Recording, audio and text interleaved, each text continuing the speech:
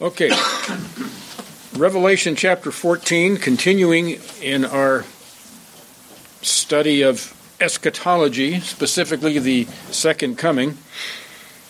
And so this is our second coming, part 2, the angelic announcements. And again, where we're at in terms of history future and the flow of the end times and the flow of the book of Revelation. What we've got going here now, we're at the you might as well call this the last hour, literally. I mean, it's in terms of the biblical language. I'm pretty confident that ever since we got into the trumpets, we're without a doubt in the last year of the 7 years, without a doubt. And we saw about the scorpions, those demonic creatures that stung people. That pain lasted for 5 months, and then now we're in literally the last days, as we would call days, not in. Okay, it's like this whole thing's going to. Jesus will be back within a few days of what we're reading, if not. I mean, we could calculate it in hours if we were there. Okay, so we'll just leave it at that. Time is extremely short.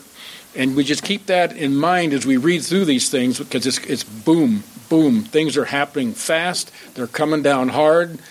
And we're going to see here that it's like the humanity on the world at that time. This is last chance. This is the absolute last chance for them. So here we go. The first the angelic announcements, the first one, let's pick it up in Revelation 14, verse 6 and 7. And I saw another angel flying in mid-heaven, having an eternal gospel to preach to those who live on the earth, and to every nation and tribe and tongue and people. And he said with a loud voice, "Fear God and give him glory, because the hour of his judgment has come. And worship him who made the heavens and the earth and the sea and the springs of waters." We'll stop right there for now. This announcement is the gospel itself. The gospel, euangelion, literally means good news. That's the word translated, it's good news, or translated gospel, all over the New Testament. Okay, and the word preach, I put these in here just to show you the close relationship with these words. Preach, euangelizo, often translated preach the gospel. Okay, and examples of that are in 1 Peter. We won't turn there, but it's just a variant of the same word: gospel, good news, and preaching that good news, or giving that good news. That's the idea behind these words here. Now, that word too is sometimes simply translated preaching. Okay, in Acts, like in Acts 17:18, which we won't look. Those are just examples if you want to go see them. Or preach, as it is here, and we look at this Revelation 10:7. Let's back up real quick. It's close, where it says, "But in the days of the voice of the seventh angel, when he is about to sound, then the mystery of God is finished. He preached to his servants, the prophets." So the mystery of God is finished. What mystery is that? That's the same one that was preached to the prophets. Okay, the same one, and again.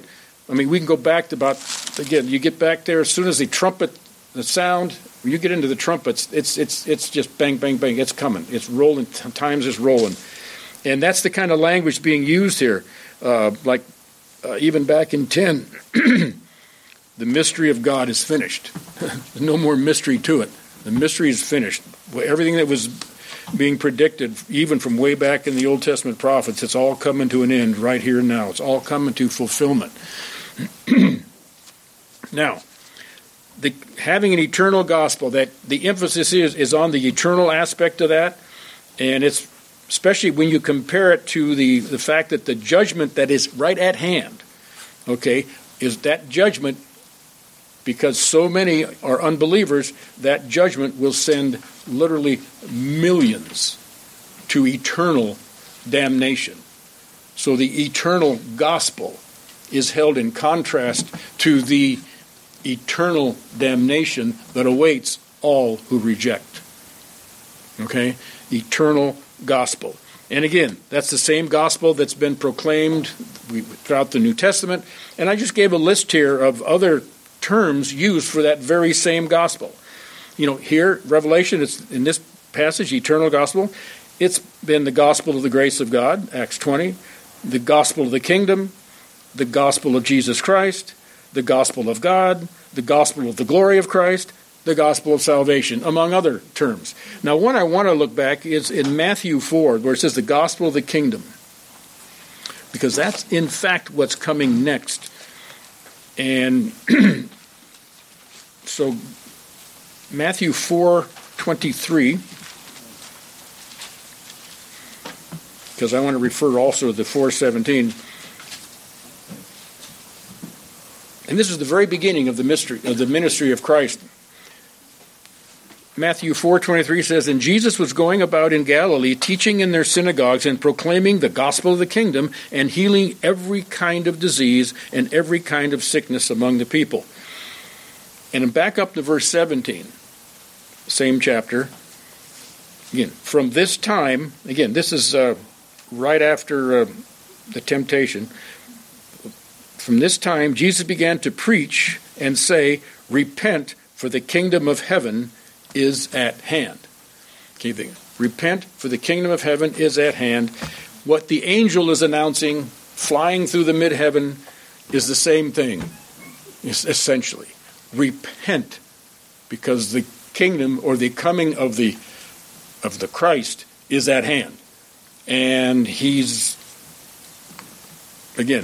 coming as judge. First time he came as the Lamb of God. This time he's coming as the conquering king and judge of the world. Okay, so, and where it says back in Revelation 14, where it says flying in the mid-heaven, well, the mid-heaven's a term meaning the zenith of the sky, like the zenith of the day where the sun's at its zenith. It's the most highest point in the heavens. And it's described that way, where it shows that it tells us that this angel will not go unnoticed. It's going to be in the zenith. It'll be seen and very visible by all who look. All right, they're going to be up there having the clearest of view. And then, who's this message to? Well, it's to every tribe, every nation and tribe and tongue and people. That doesn't leave anybody out. We start saying that repetition like that, tribe, tongue, pip, pip, pip, you just start rattling off. It just starts saying, hey, nobody's going to miss this message. Everybody's going to hear it. And if that sounds familiar, do you remember in Matthew 24:14? Let's look there, because one of the things that's going to happen, Matthew 24:14 says, I'm in 25, so that won't help me. Okay. 24:14 says, "And the gospel of the kingdom, and this gospel of the kingdom shall be preached in the whole world for a witness to all nations, and then the end shall come." So that gospel is going to go out, and every person out there is going to get it, is going to hear it, is going to hear it. Now, and again, when he says, verse 7, it says, "And he said with a loud voice." Again, loud voice. He didn't go around, no whispers here, a loud voice. Again, it speaks of two things. It's a strong sense of urgency. Why? Because this is the world's last chance. This is it. There will be no more gospel. There will be no more time. It's either now or never. That's it. That's it. And then fear God and give him glory. Again, as opposed to what were they worshiping? Who are they fearing? Who are they worshiping? Satan, Antichrist. Remember Revelation 13? Matter of fact, that we're here. Let's look at Revelation 13. 4-8. "And they worship the dragon." We know him as Satan from that study when we were in there, because he gives his authority to the beast. "And they worship the beast, saying, 'Who is like the beast, and who is able to wage war with him?'" Well, they're about ready to find out. Okay? They're about ready to find out when Messiah comes back, and among other things else, the Antichrist will be dealt with as well. Now, back in verse 7 of 14, he says, I'm going to read that again. He said with a loud voice, fear God and give him glory. Why? Because the hour of his judgment has come. The hour of his judgment has come. It's it. That's it. Time is run out. Time is out. I mean, this is almost like their 2-minute warning. This is it. This is it. Make it or break it. It's it. There's no time to dilly-dally, so to speak. And what else you do? And judgment has come. And what does the angel say? And worship him who made the heaven and the earth and sea and springs of water. In other words, it's a call to repent and worship the one true Creator God of the universe. Everything else in this world, other than the one true God, is a false religion and a false religious system, and it's all going down. Matter of fact, when we get into the part about Babylon, the whole system is just going to be imploded and destroyed by our Lord. Now, 14:8, the second angelic announcement. And another angel, a second one, followed, saying, Fallen, fallen is Babylon the Great, she who has made all the nations drink of the wine of the passion of her immorality. It's an interesting statement there. Babylon, fallen, fallen. Again, doubled up. It's kind of like when Jesus had something of extreme importance, he'd say, verily, verily. Well, fallen, fallen is Babylon the Great. The repetition underscores the certainty of it and the finality of it. Babylon is coming down. Now, here's something we want to take a little bit of a look at. Now, we're going to see this more as we move through, but I really don't want to spend a lot of time on Babylon itself because it's going out, okay? But Babylon originally, way back in Genesis 10, originally founded by Nimrod, Genesis 10. And it's kind of important to know that because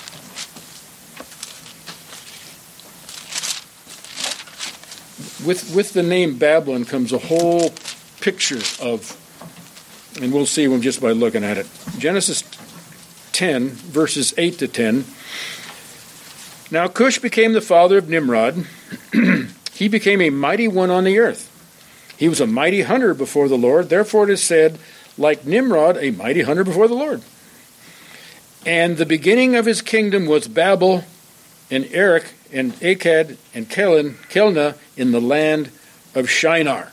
Land of Shinar is over where we know Babylon to be, along the Tigris-Euphrates River area. Back in those, they called the Great Fertile Crescent, where the beginning of mankind is, according to a lot of folks. Remember that in ancient history. This was also, we keep moving forward now, Genesis 11, verses 1 through 9, and here's where Babylon becomes important especially in a symbolic sense too.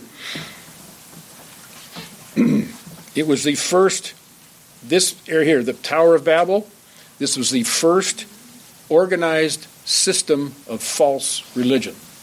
Organized. It wasn't the first false religion, but this first organized system of false religion.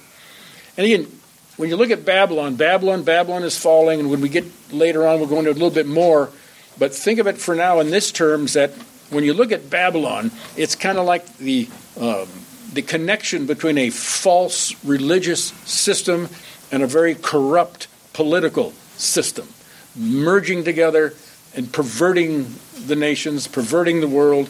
And we've seen pictures of these things throughout history, but this is kind of the ultimate. And then in Babylon, in Revelation 17, 5, it says, Babylon is also symbolic for the mother of harlots and the abominations of the earth.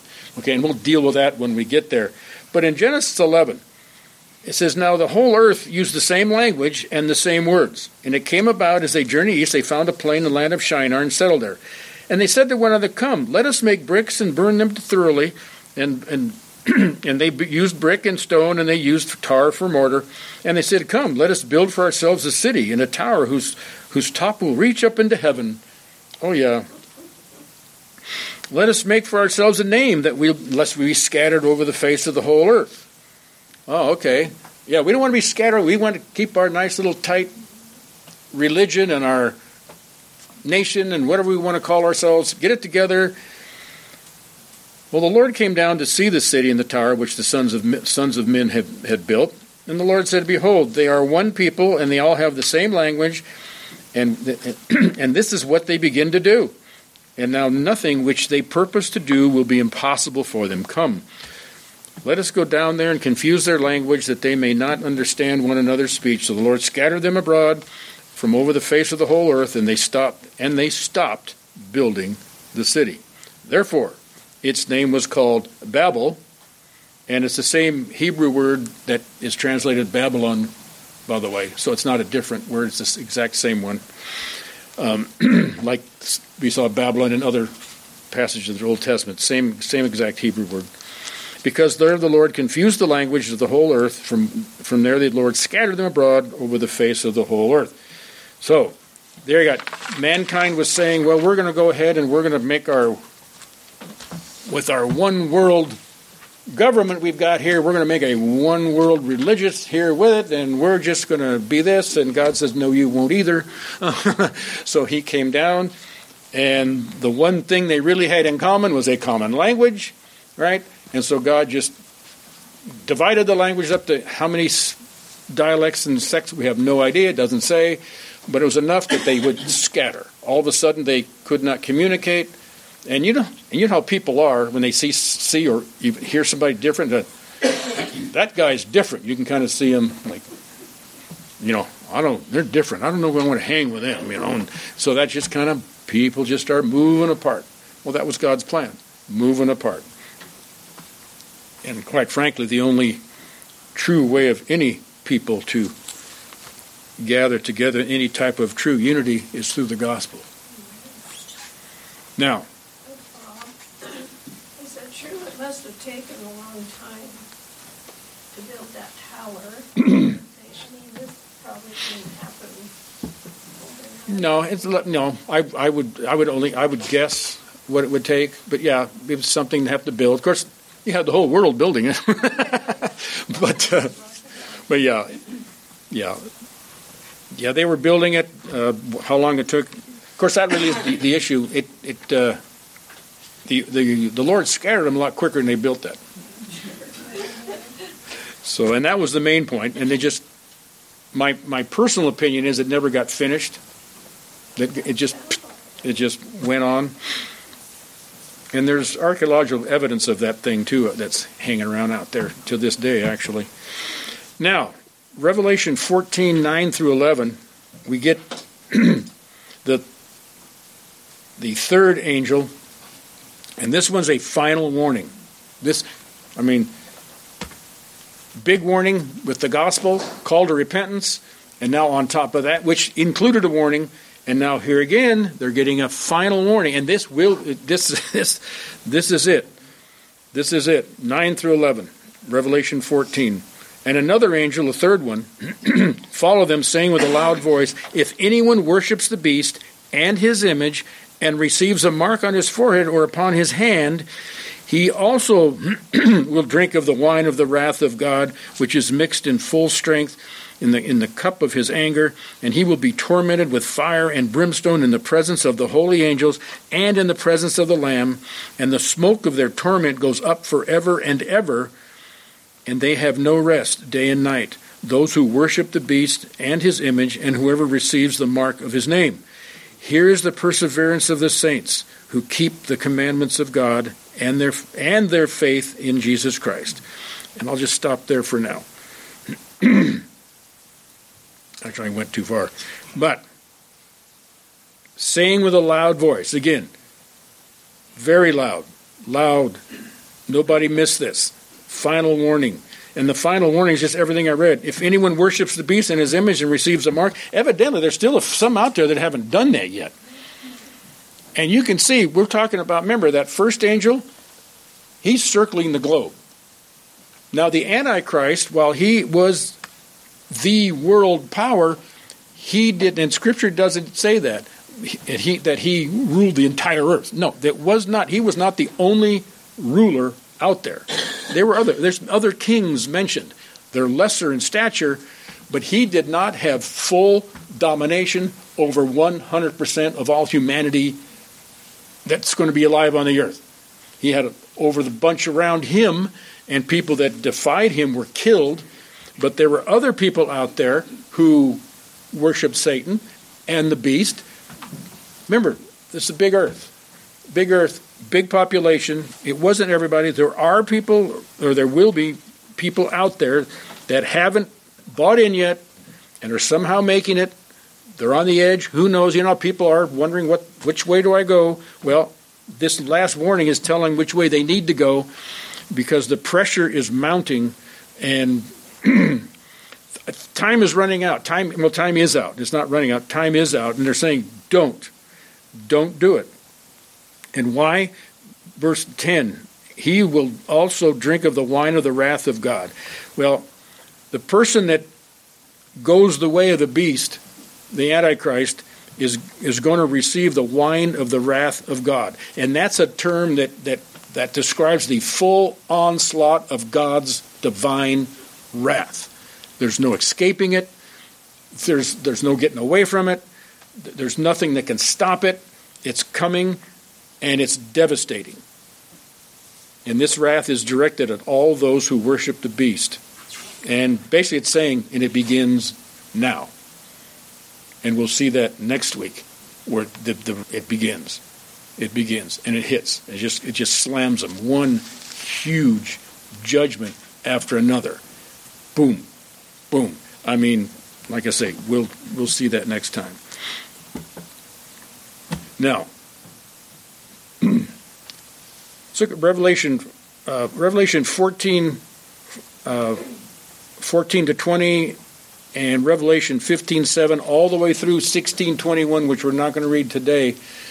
That describes the wrath of God that's going to hit. Now, there's another thing in there where it says the fire and brimstone in verse 10. Fire and brimstone. Does that sound familiar at all? That's what God used to destroy Sodom and Gomorrah, and they were totally wiped out, with a few exceptions, a few people that Lot and others that God took out of there. We don't need to turn there. We all know the story of Sodom and Gomorrah. We all know it. We don't need to turn there. Now, the blessed is 12 and verses 12 and 13. And this may sound like a weird heading, but blessed are the dead in Christ. Blessed are the dead in Christ. Verses 12 and 13. Here's the perseverance of the saints who keep the commandments of God and their faith in Jesus Christ. Let's stop right there. The perseverance of the saints, and how are they described? Those who keep the commandments of God, and by implication, keep their faith in Jesus. That is it. Keep the commandments of God. True saints are characterized by their continued obedience. It's the way it's always been. Look at Psalm 1. Let's look at Psalm 1.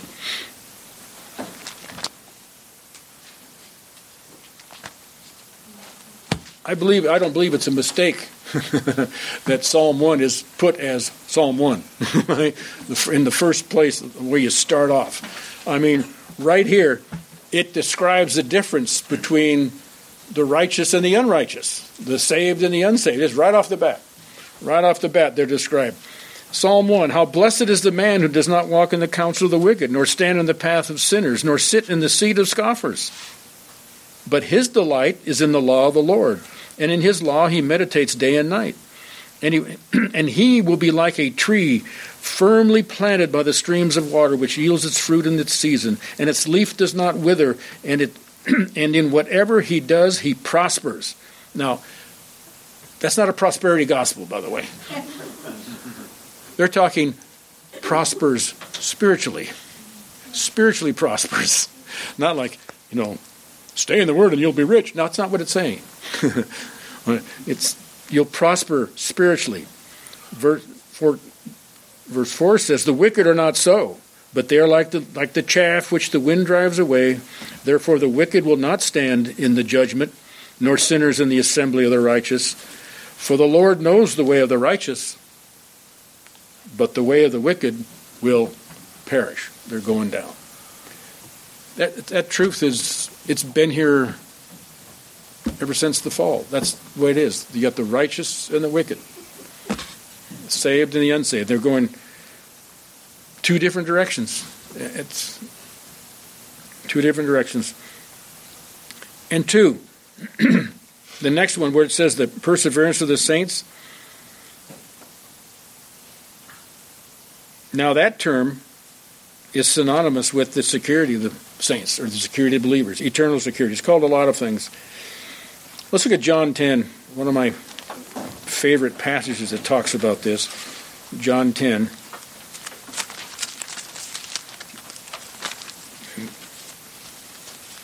These are one of those passages. Keep John 10 in mind if you find yourself down in the dumps for any reason. Go read through John 10. If that doesn't pick you up, I don't know what to tell you. But this, go to Romans 8, which we'll go to. Yeah, go try that. Try Romans 8 then. Keep moving through. Something will hit. Right. John 10, beginning. We'll just pick it up in verse 14. Jesus is speaking. I am the good shepherd, and I know my own, and my own know me. Even as the Father knows me, I know the Father, and I lay down my life for the sheep. And I have other sheep, which are not of this fold. I must bring them in also. And they shall hear my voice, and they will become one flock with one shepherd. We just pop forward to verse 27. My sheep hear my voice, and I know them, and they follow me. Again, obedience. They follow. They follow the lead of the Lord. And I give eternal life to them. Not just life, I give eternal life. And God, when he gives some, he doesn't take it away. Didn't mean it. No. I give eternal life. Very specific. Eternal life. With all that, I lost my... Here we go. To them, and they shall never perish. Why? Because it's eternal life. It's eternal. All right? So you're never going to perish. It's eternal.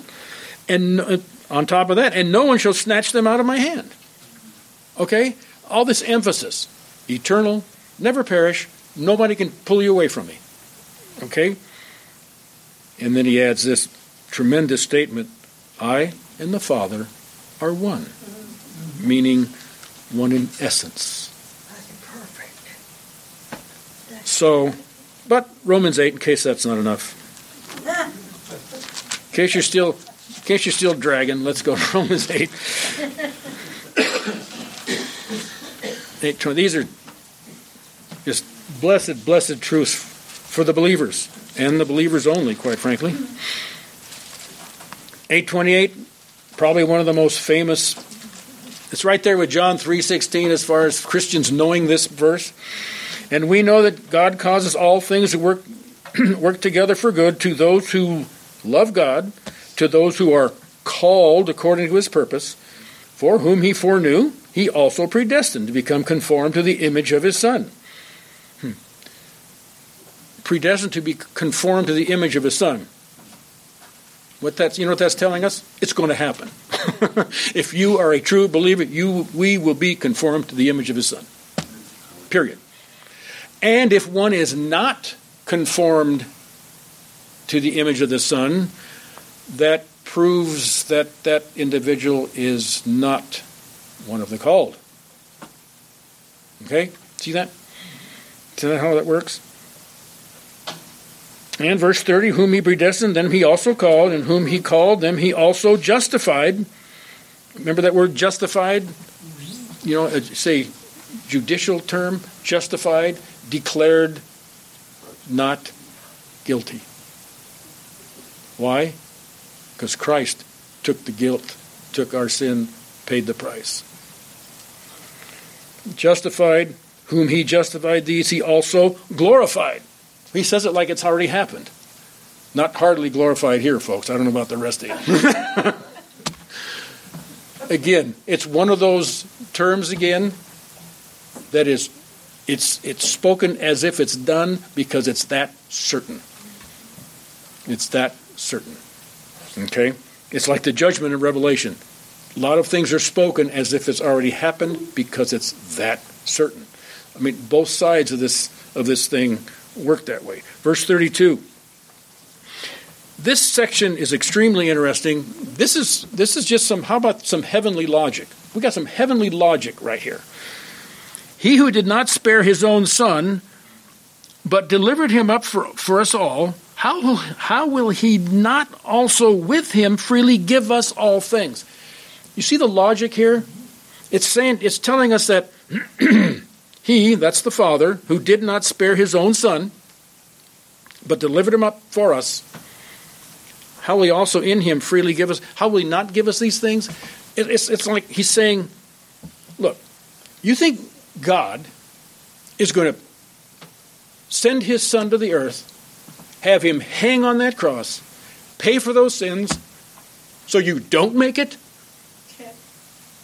You think he's going to go through all that, put the son through all that, and not see it through? That's the logic here of this statement. You're going to make it because God said so. And he's not going to throw that sacrifice away. And see, that's the big problem I have with people thinking you can lose salvation. You make light of that sacrifice. In a sense, they probably don't understand they're doing that. But you get what's being said by, you can lose your salvation. What do you mean? God can't pull it off? He said he was going to do it. He said he was going to do it. And he gave you some rationale behind it. Just for some emphasis. Verse 33. Who will bring a charge against God's elect? One that is going to stick?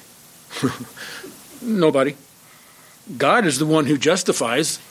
God is justifies. God is the one who declares guilt and innocence. Right? It's God's the judge. Verse 34, who is the one who condemns? Christ Jesus? Who is the one who condemns? Christ Jesus is he who died, yes, rather he who was raised, who is at the right hand of the Father, who intercedes for. Hang on. I love, this is the kind of court I want to be tried in. Where God is the judge who said, I'm not letting you go, and Jesus is our attorney. How can you lose? You see this? It's a beautiful thing here. I mean, he's saying God is the one who judges, and before you walk into court, you're declared not guilty. And on top of that, Jesus is in there saying, they're mine. I paid their price. See that? I mean, it's a beautiful thing. It's a beautiful thing. Because Jesus who intercedes, right now he's interceding for us. And just in case we're not satisfied yet. Just in case. Just in case. You never know. How are you doing, Pam? You're good with it so far? Good. Good. Let's keep going then. All right, verse 35. Who shall separate us from the love of Christ? Another question. And the rhetorical question, the obvious answer is, well, no, nobody. But let's answer it anyway. Shall tribulation or distress or persecution or famine or nakedness or peril or sword? No. The obvious answer there is no. None of those things. Just as it is written, for thy sake we are being put to death all day long. We are considered as sheep to be slaughtered. Yeah, if we get killed for the sake of the gospel, that actually is a benefit to us, but we won't go on that now, although we will say it in a minute. But in all these things, we overwhelmingly conquer through him who loved us. One more thing. You could end it right there, but we got another couple of verses to go through. A little more. We've got to put another exclamation point on this thing. We've had about 6 already, but here's another one. For I am convinced that neither death, nor life, nor angels, nor principalities, nor things present, nor things under the earth, nor powers, nor heights, nor depths, nor any other created thing shall be able to separate us from the love of God, which is in Christ Jesus our Lord. So if anything else you might think of, it's all there. And I like that one thing. Nor any other created thing. Well, who created those things? God. He created everything. So there's nothing out there that can separate us from the love of God. That's the message. That's the message. I think this is tremendous. Like I say, next time you feel down in the dumps, a couple of good places you can go. We won't go. We're kind of running a little bit out of time here. Go back to Revelation. Do you think we can? Are they a lot milling around out there or not yet? We got 5 minutes? We're good. Okay, we got 5 minutes.